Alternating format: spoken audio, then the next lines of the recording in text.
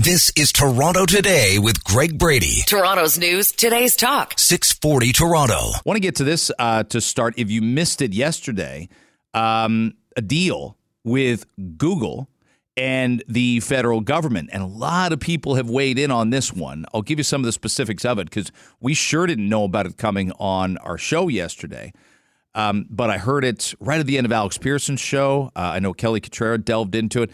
But a deal, this has made international news. It's like one of the top 10 stories on the BBC's website this morning that Google and Canada find a deal that averts a news ban over what's called the Online News Act. And you may have noticed that Google had vowed, made it a big pledge, dug in their heels to get rid of links to news in Canada. And that was going to take effect on December 19th. Meta already blocking news on their platforms. Full disclosure, we have a 640 Toronto Instagram account. But I bet you can't get to it. I sure can't get to it to see a lot of our news content. We'd love to be able to share that with you. Right now, Meta, which owns Facebook is Meta, and Meta owns Instagram. Meta owns WhatsApp as well as a communication device, but Meta's blocking news on those particular platforms.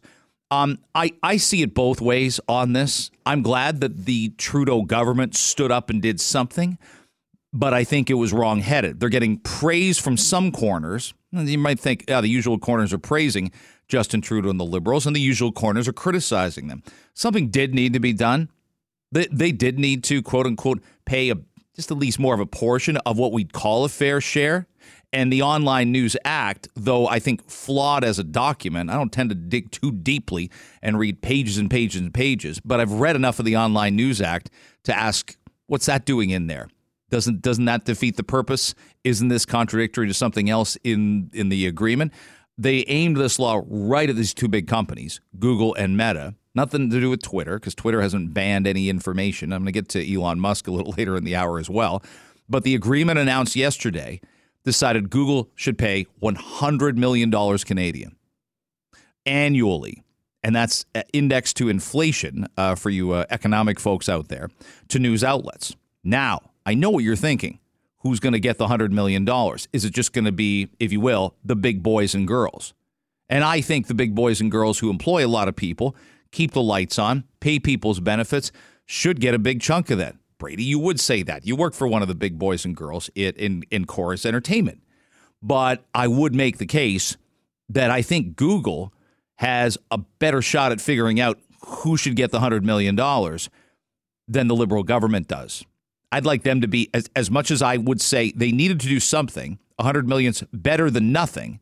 Google was, by the way, at the table making offers about a year ago at this time, and it felt like the federal Liberal government was very much talk to the hand, we're not interested. So the Liberals will paint this as a win, and it's not a loss, that's for sure. They're getting something back. But I think there's a lot of skepticism about whether the federal government gets to distribute this money or not. And that's what's going to be interesting. Can this keep, it's almost too late, right? Can this keep some local newspapers alive who are shutting down? Can this help conventional television? What about people who are operating independently, who are trying to spread news and do the right things and start as more of a grassroots, foundation up level? I don't know how they're going to do it. And so the concept of distributing these funds to these eligible news agencies is going to end up being really confusing. What I know is we have to have a news ecosystem. We have to. Newsrooms have been closing. They've been laying off workers. This is a little bit different, right? We give you opinion. We give you live information. I'm a big radio fan, you can imagine, but I would make the case that people have been trying to kick radio to the curb for a long, long time. This is going to come in and radio is going to be diminished. That'll come in and it'll be diminished. It's still live. It works when it's live. It works when it's local. It works now when it's news mixed with opinion as far as talk radio is concerned. Everybody's got every song on their iPod right now. Bottom lining it, this is a healthy story. I find a ton of positives in it, but I really hope the $100 million is properly distributed. This is not, by the way, anything about being anti-CBC, but I'm conscious already that they get tremendous government funding and have a tremendous infrastructure that many don't have. So what happens there? That's what I think is going to be really, really interesting. Let me shift to this here. We had Stephen Lecce, the education minister of the province, on the show yesterday, and all we talked about, well, we talked about several different things, but one of the things we ended on was very much the issue of the Toronto District School Board. And they're not the only school board doing this, but just being accountable to parents and informing them. We had a mom on the show, and she and another mom, as part of a parent council, had raised a fuss because their kids were coming home. This woman had 2 9-year-old twin daughters, and they were coming home and telling them about swastikas in the bathroom and threats at school. And the information wasn't coming from the school. And I think you'd agree, we don't need the schools to tell us every little thing that happens. But when teachers are placed on leave, you should communicate with parents. When tensions are higher, you've got an ability now via email to send things out to people. We used to get letters all the time from school. There's a health issue. Someone has head lice. Like, you'd get every possible communique you could when you were in elementary school or high school. So I asked Stephen Lecce about this yesterday. Here's some of that conversation. Last week, I know 2,000 parents signed a letter to you alleging incidents of anti-Semitism in Toronto schools. We had a concerned parent from a parent council on earlier, just for our audience and for you for clarification. I want you to hear just a quick clip of Livy Jacobs. We were told at that time that their hands are tied, that there's a new procedure that the TDSB has implemented, I suppose, but it's a procedure, not a policy. And my understanding is that a policy is something that gets voted on, for example, by the trustees, but this is a procedure, so there's a different protocol to passing it. I mean, Stephen, the headline in the Toronto Star is pretty simple. Parents stunned to hear about swastikas at TDSB school from their children and non-administrators. And they love this principle. The woman who called me said that, and she said the principal says, my hands are tied. I can't let you know that these things are happening in the schools. What's wrong with the system when this transpires? Yeah, I mean, I read that article as well, and I've, of course, been following this issue at TDSB. You know, boards have different communication protocols on these incidents. So what TDSB is doing is not necessarily what the rest of Ontario is doing. Each board comes up with a communication protocol that works for their parents. But I think as a default, I think transparency is important. If we've got to shine light on these hateful acts if we seek to change cultures and the hearts and minds of our kids. And that's why I've said to school boards immediately following the October 7th terrorist attack, we need to lean into the Holocaust education. We need to be transparent with parents, and we need to be zero tolerance on children or staff who propagate, racism or anti-Semitism, most specifically, that is very much sharply on the rise, and it's a great threat to our country, to our democracy. It's very troubling. So for that parent that called, I can appreciate that frustration. And I think what I can simply let her know is at the highest levels, we have to hold board, directors, chairs, and everyone in between, that we expect them to act when they see hate. We expect them to intervene with sanction and accountability on anyone that allows these types of, the age-old tropes of anti-Semitism to exist and fester within our schools. It's not going to be allowed. These are big problems, and they're big problems right now. Again, I think we're living in heightened times to where parents just want to know more. We don't need to know everything. Our kids will tell us a lot of what's going on anyway, we hope. But we've got to do a little bit better than the TDSB. I give them no credit for accountability, no credit for transparency, because it's just happened over and over again with this particular board. When you just say the 4 letters, TDSB, the phone lines light up, our texts get busy, and nobody buys the concept that they take allegations of hate and racism very seriously. No one buys the idea that they're not tying up hands of principals and vice principals, keeping their parents involved. And it all comes from the top. And it's a problem. This is Toronto Today with Greg Brady. Toronto's news, today's talk. 640 Toronto. Meaning to get to this, and it involves your health care, maybe your family physician, and maybe basically a cry for help, job action, to draw attention to the crisis of just how many family doctors we have. I want to bring on a regular guest on the show. He's Dr. Sohail Gandhi, who's a family physician and the former president of the Ontario Medical Association. It's good to have you back on, Doctor. I appreciate the time. You're welcome. Happy to be here. What's this all about? It's concerning when we see job action and physicians in the same sentence. Absolutely. It's a real tragedy that things have come to this, and I think it's just a very, very disappointing set of circumstances that it's coming to this. What seems to be happening, because I'm not one of the leaders of the group, to be clear, but what seems to be happening is that a lot of family physicians have been scaling back their hours or have been reducing their work because they've been spending so much time doing administrative work. Like I personally, about a year ago, cut about a half a day a week from seeing patients simply because the administrative burden had gotten so high and the workload in other areas of family practice had gotten so high. So all of these physicians who do this kind of work, at the end of the day, it's a form of job action. It hasn't been called that, right? When a physician says, I can't work in the office anymore, I'm going to scale back, or I'm going to look at retiring early, or, all of those are individual job actions. They just haven't been called that.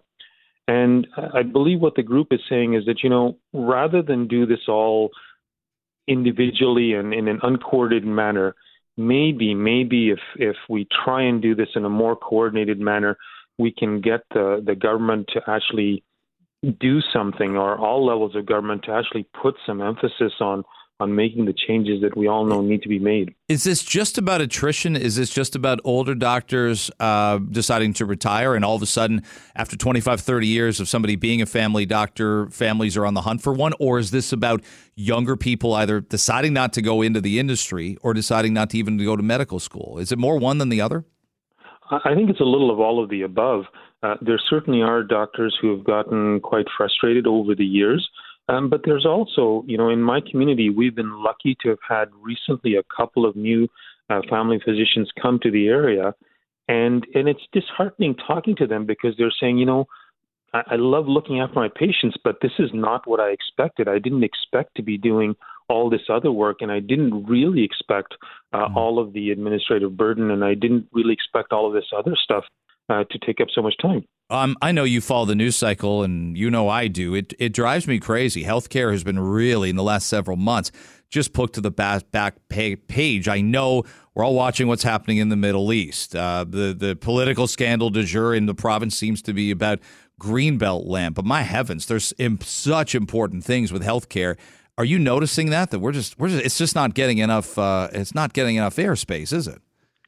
It just seems like there doesn't seem to be the desire to pay the attention to healthcare that there should be.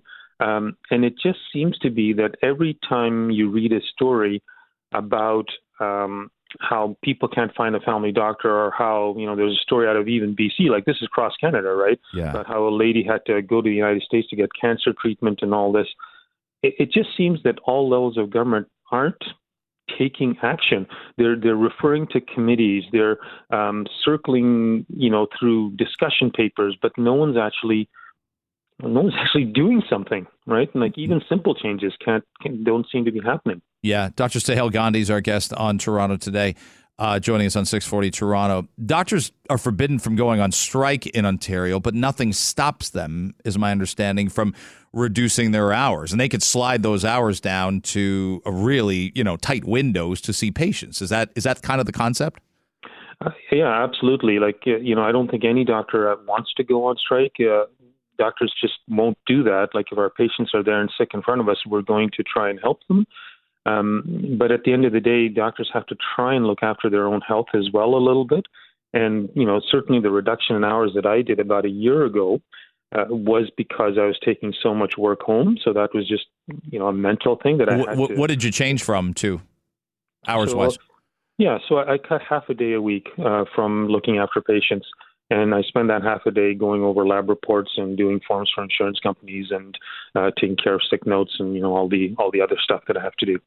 Yeah. I mean, you said it before on our show, the paperwork, the faxing back and forth, the forms. My heavens, there has to be a better way to do this. And we just seem like I'll use the word paralyzed to figure out what the best method is to cut down the paperwork for people like yourself. It's the desire. Yeah. Like, a very simple change. Just the simple change. Right now, I'll get a form from an insurance company saying, your patient's on disability. You have to fill out this form or we won't pay them. Oh, by the way, the patient has to pay for the form, right? So, and that's apparently legal. And, I'm not going to charge a patient who's on disability and barely getting by the $40 or $50 it costs to fill out the form, right? Just make that illegal, right? Make it illegal for an insurance company to do that. That's one simple, quick change. all of a sudden I'll either get paid or the insurance company will say, oh, crap, we can't pay this all the time. We'll stop harassing the doctor. Either one of those I'm happy with, right? And it's a simple change, and people won't even do that. Yeah. It just makes, oh, my goodness, it's so frustrating because, like you said, none of this is reinventing the wheel. None of this even takes a ton of financial infrastructure to say, let's do it this way instead of that way, right? Yeah, and even those simple changes don't happen. So that's why this group is so frustrated. And they said, and I think they said, we're going to be doing this anyway. Like, we're going to be cutting back, we're going to be scaling back, rather than do it individually so no one hears about it. Let's do it in some sort of coordinated manner, so at least we're bringing some attention to the problem. But they're tired of waving their arms in the air and saying, "Hey, over here, we need help, and we need better structure from government." Yeah, absolutely, and they need all sorts of support. Dr. Gandhi, thanks very much for the time this morning. Love our conversations. I always learn something and appreciate you coming on. You're welcome. Thank you for having me. There's Dr. Sohail Gandhi joining us. This is Toronto Today with Greg Brady. Toronto's news, today's talk. 640 Toronto. There's a by-election in Kitchener Centre tonight that is really intriguing. The NDP owned this seat, and they've owned it quite successfully for a few elections in a row, two actually, 2018 and 2022. But Laura May Lindo has left politics. She was over 40% on the vote the last two elections out in 18 and 22. And we'll see if indeed the NDP candidate's going to get a push over the top or whether indeed that seat can be taken away. That and a few other issues. We bring on the official leader of the opposition in Ontario. She is NDP leader Marit Stiles. It's great to have you on the show as always. Thanks very much for the time. Oh, it's great to be here. Why don't we start there in Kitchener Centre? What are the who is your candidate and what are the odds of keeping that seat? Yeah, our candidate is Debbie Chapman. She's been a city councillor in that riding for 5 years. She's been a real champion for affordable housing, a hard worker, and I think it's going to be a tough, tight race tonight. I really do. But we never take these things for granted, so we've been working really hard. And hope that we can count on the votes of the people of Kitchener Centre. I noticed the Green Party candidate in 22, Marit, got 12, almost 13%. So there's an element of a split vote. Is that at all concerning that somebody could sneak up the middle if the Green candidate does really well there tonight? It's possible. I mean, for sure, what we've been telling people is, at the end of the day, the fight is between the NDP and Doug Ford and the Conservatives. And so we really need to have a strong official opposition at Queen's Park. We're the only party that has party status. I get along very well with Mike Schreiner and the Greens, but I got to tell you, I think in this case, a vote for the NDP is an assurance that we can continue our fight against Doug Ford and the Conservatives and hopefully defeat them in 2026. Marit Stiles, our guest, 640 Toronto on Toronto Today. So you got the news Monday, as did the rest of us, about a deal between the province and the city. You live in Toronto proper. Are there good things about the deal for the city of Toronto? I'd ask you that. Yeah, I would say there are definitely some good things here. This is historic. Toronto needed a new deal because over many years we've seen Conservative and Liberal governments download a lot of responsibilities onto the city of Toronto. That meant that Toronto was ending up coming very short on other services like shelters and transit and housing. And so I think this deal is good for the city of Toronto. And I think what Mayor Chow managed to do was to pull one over on the premier a bit here. This premier has been obsessed. I mean, I cannot understand why, with putting this 95-year-long lease with a private spa in place at Ontario Place. And he was intending to all along. I mean, we knew he had the legislation ready. The government was going to expropriate that little sliver of land from the city of Toronto, build this luxury spa. That's what they were always going to do. And the fight for that against the Ontario Place luxury spa was always going to be at Queen's Park anyway. I know somebody kind of came at you on social media. That happens to the best of us, right? And somebody came at you and said, "Hey, wait a minute. You and Olivia Chow are kind of pals as it is. Are you critical of any way Olivia Chow just kind of I don't laid down, rolled over? May have been the terms about Ontario Place. Do you think she had a choice?" No, I really don't think she had a choice here. I mean, I think what she did is she kind of played the premier on this one because he's blinded clearly by his obsession with trying to build this luxury spa down there, which, again, I don't understand this. It's not something anybody is really asking for. But the province can expropriate and rezone that land without the city's approval. They had the legislation ready to go. They were always going to do that. They were never going to let the city of Toronto fight them on that. And they've got legislation now in front of us that does that. And it even goes further. It actually changes the rules and the laws so that Therma doesn't have to follow the same laws and rules as anybody else for this 95-year lease they've got. And it's really, at the end of the day, I'm calling this Doug Ford's vanity project. I don't know who in this province wants this luxury spa on public land, but for some reason, he seems pretty obsessed. Do you worry? And I noticed it during the mayoral election, and I think it's a call it's an important call for your party here. How much political capital and time do you spend on it? Because you made the point, and I agree with the point, and I think it's communicated well. People are talking about rent and sending their kid to university and their mortgage and the prices at the grocery store. So do you risk, and healthcare, we don't talk about healthcare enough, do you risk spending extra time on Ontario Place that all these issues, if those issues are important to other people, Ontario Place is way down their list, isn't it? Mm-hmm. Yeah, absolutely. I mean, I think that's the point we're trying to make here with the government is people that I'm talking to all over the province, and you hear this every day. Yeah. We are in a cost of living crisis. People can't afford their rents or their mortgages, their groceries. They're worried about whether they can find a family doctor. And this is literally what this government is putting before us in the legislature. This is their obsession. And it is not in keeping with where people's priorities are. And the reason I'm fighting it so hard is not just because of that, because obviously we're continuing to push them on rent control and all kinds of other things, but it's because they're going to spend at least $650 million to subsidize this private company project. And then they're going to give them a 95-year lease. And I think the deal, frankly, stinks. It smells really bad. So I'm trying to get to the bottom of it because just like the Greenbelt grab, I think we'll probably find out that there's something else behind this, and the people of Ontario need to know. Marit Stiles, our guest on Toronto today. Before we go, I know you're hoping to celebrate a by-election victory tonight and tomorrow. Sure. Someone will be celebrating becoming the new Ontario Liberal leader. I want you to hear this. We had Bonnie Crombie on the show last week, and I asked her about your party and the positive direction you've been having. Here's what she said.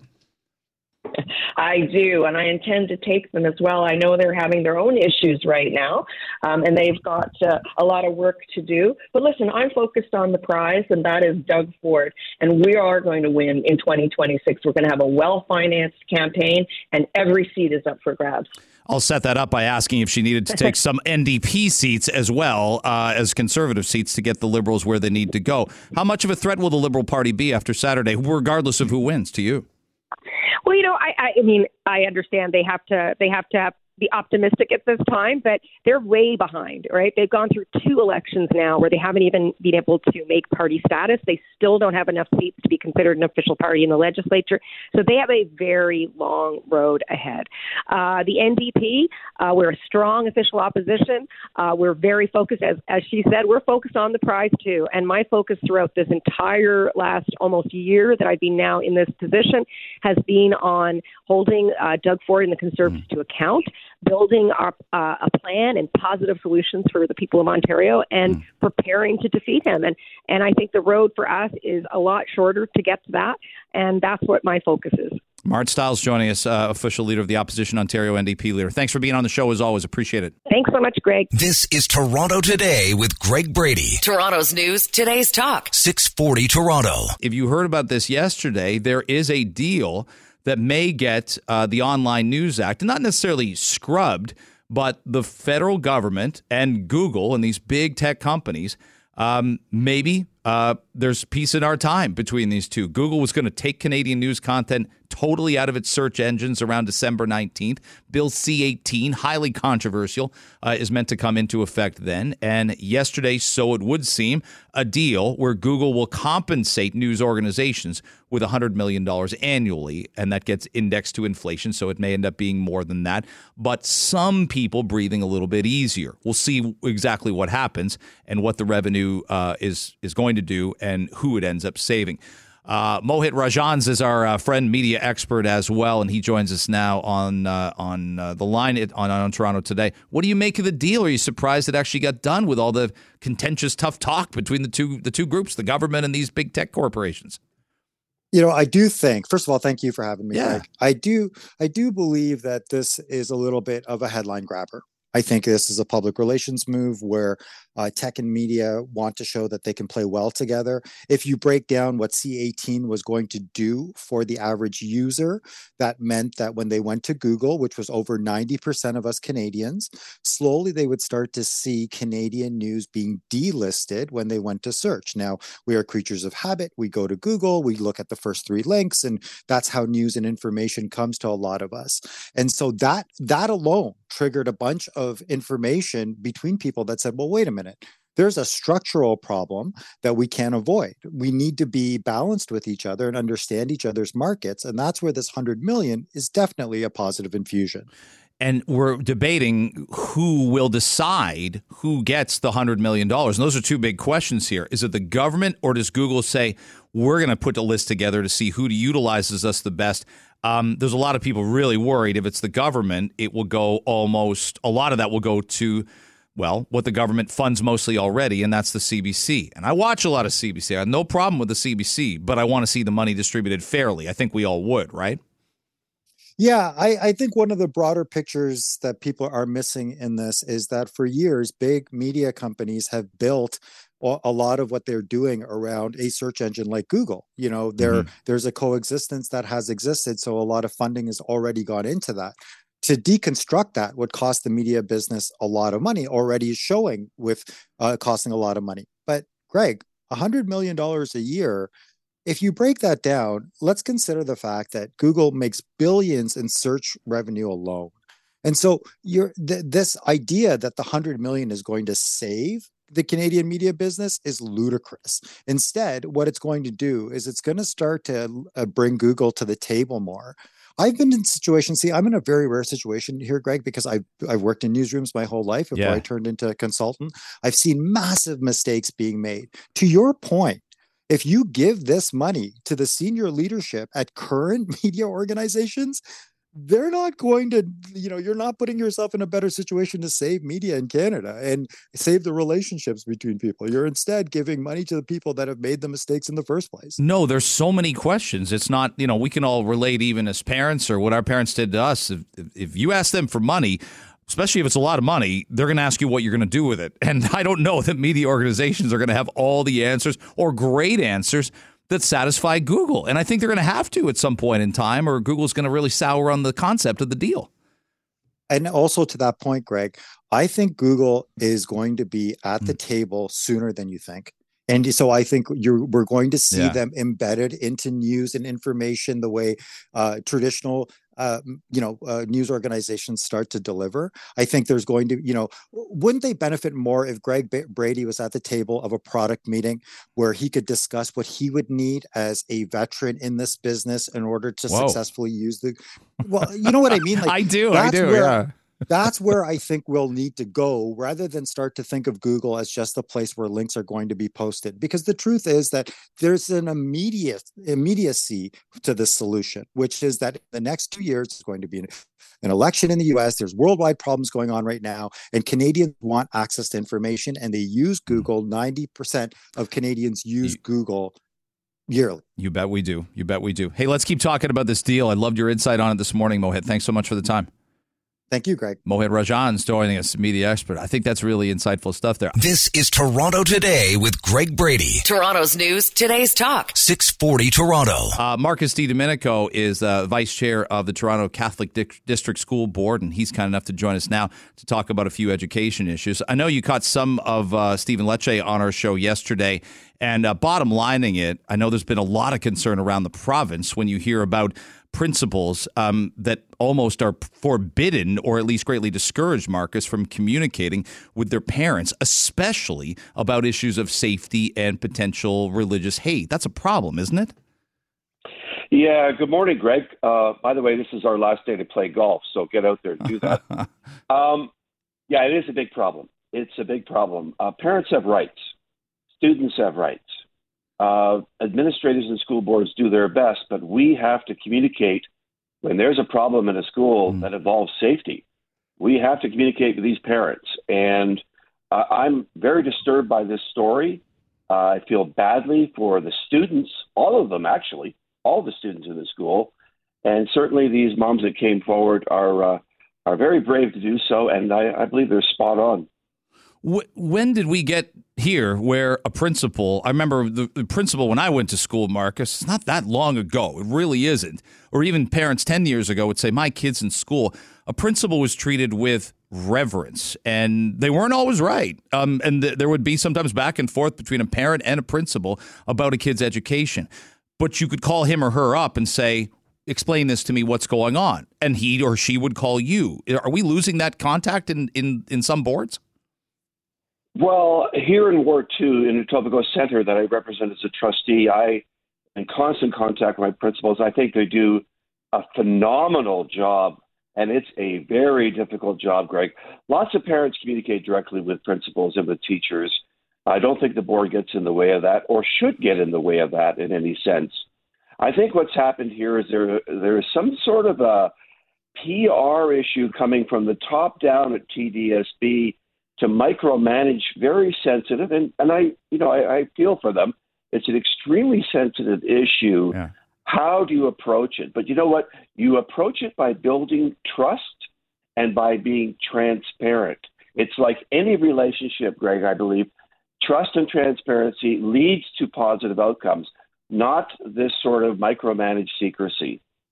What are you seeing in your schools right now with where the temperature's at, Marcus, and the tension with the Israel-Hamas conflict?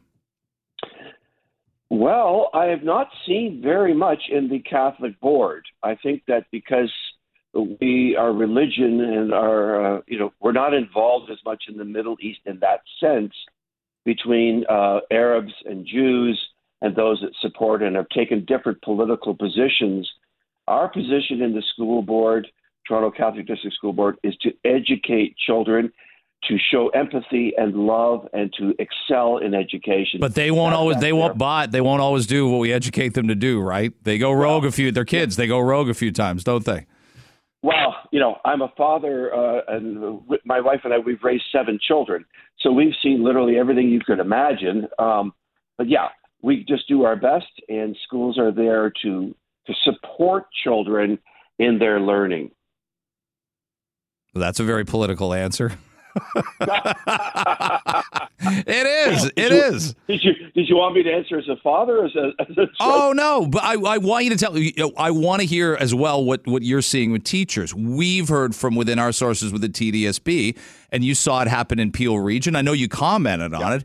Yep. Teachers and their social media. We're hearing this about businesses everywhere, real estate companies, private equity firms, law firms. They're telling their employees, look, your job's your job. You don't treat your social media feed like a freaking talk show where you're all of a sudden a Middle East expert. Are you seeing any of that with your educators? We have not seen it in the Toronto Catholic Board. I've read, and I have commented. You're absolutely right, Greg. There have been incidents at TDSB, at Peel.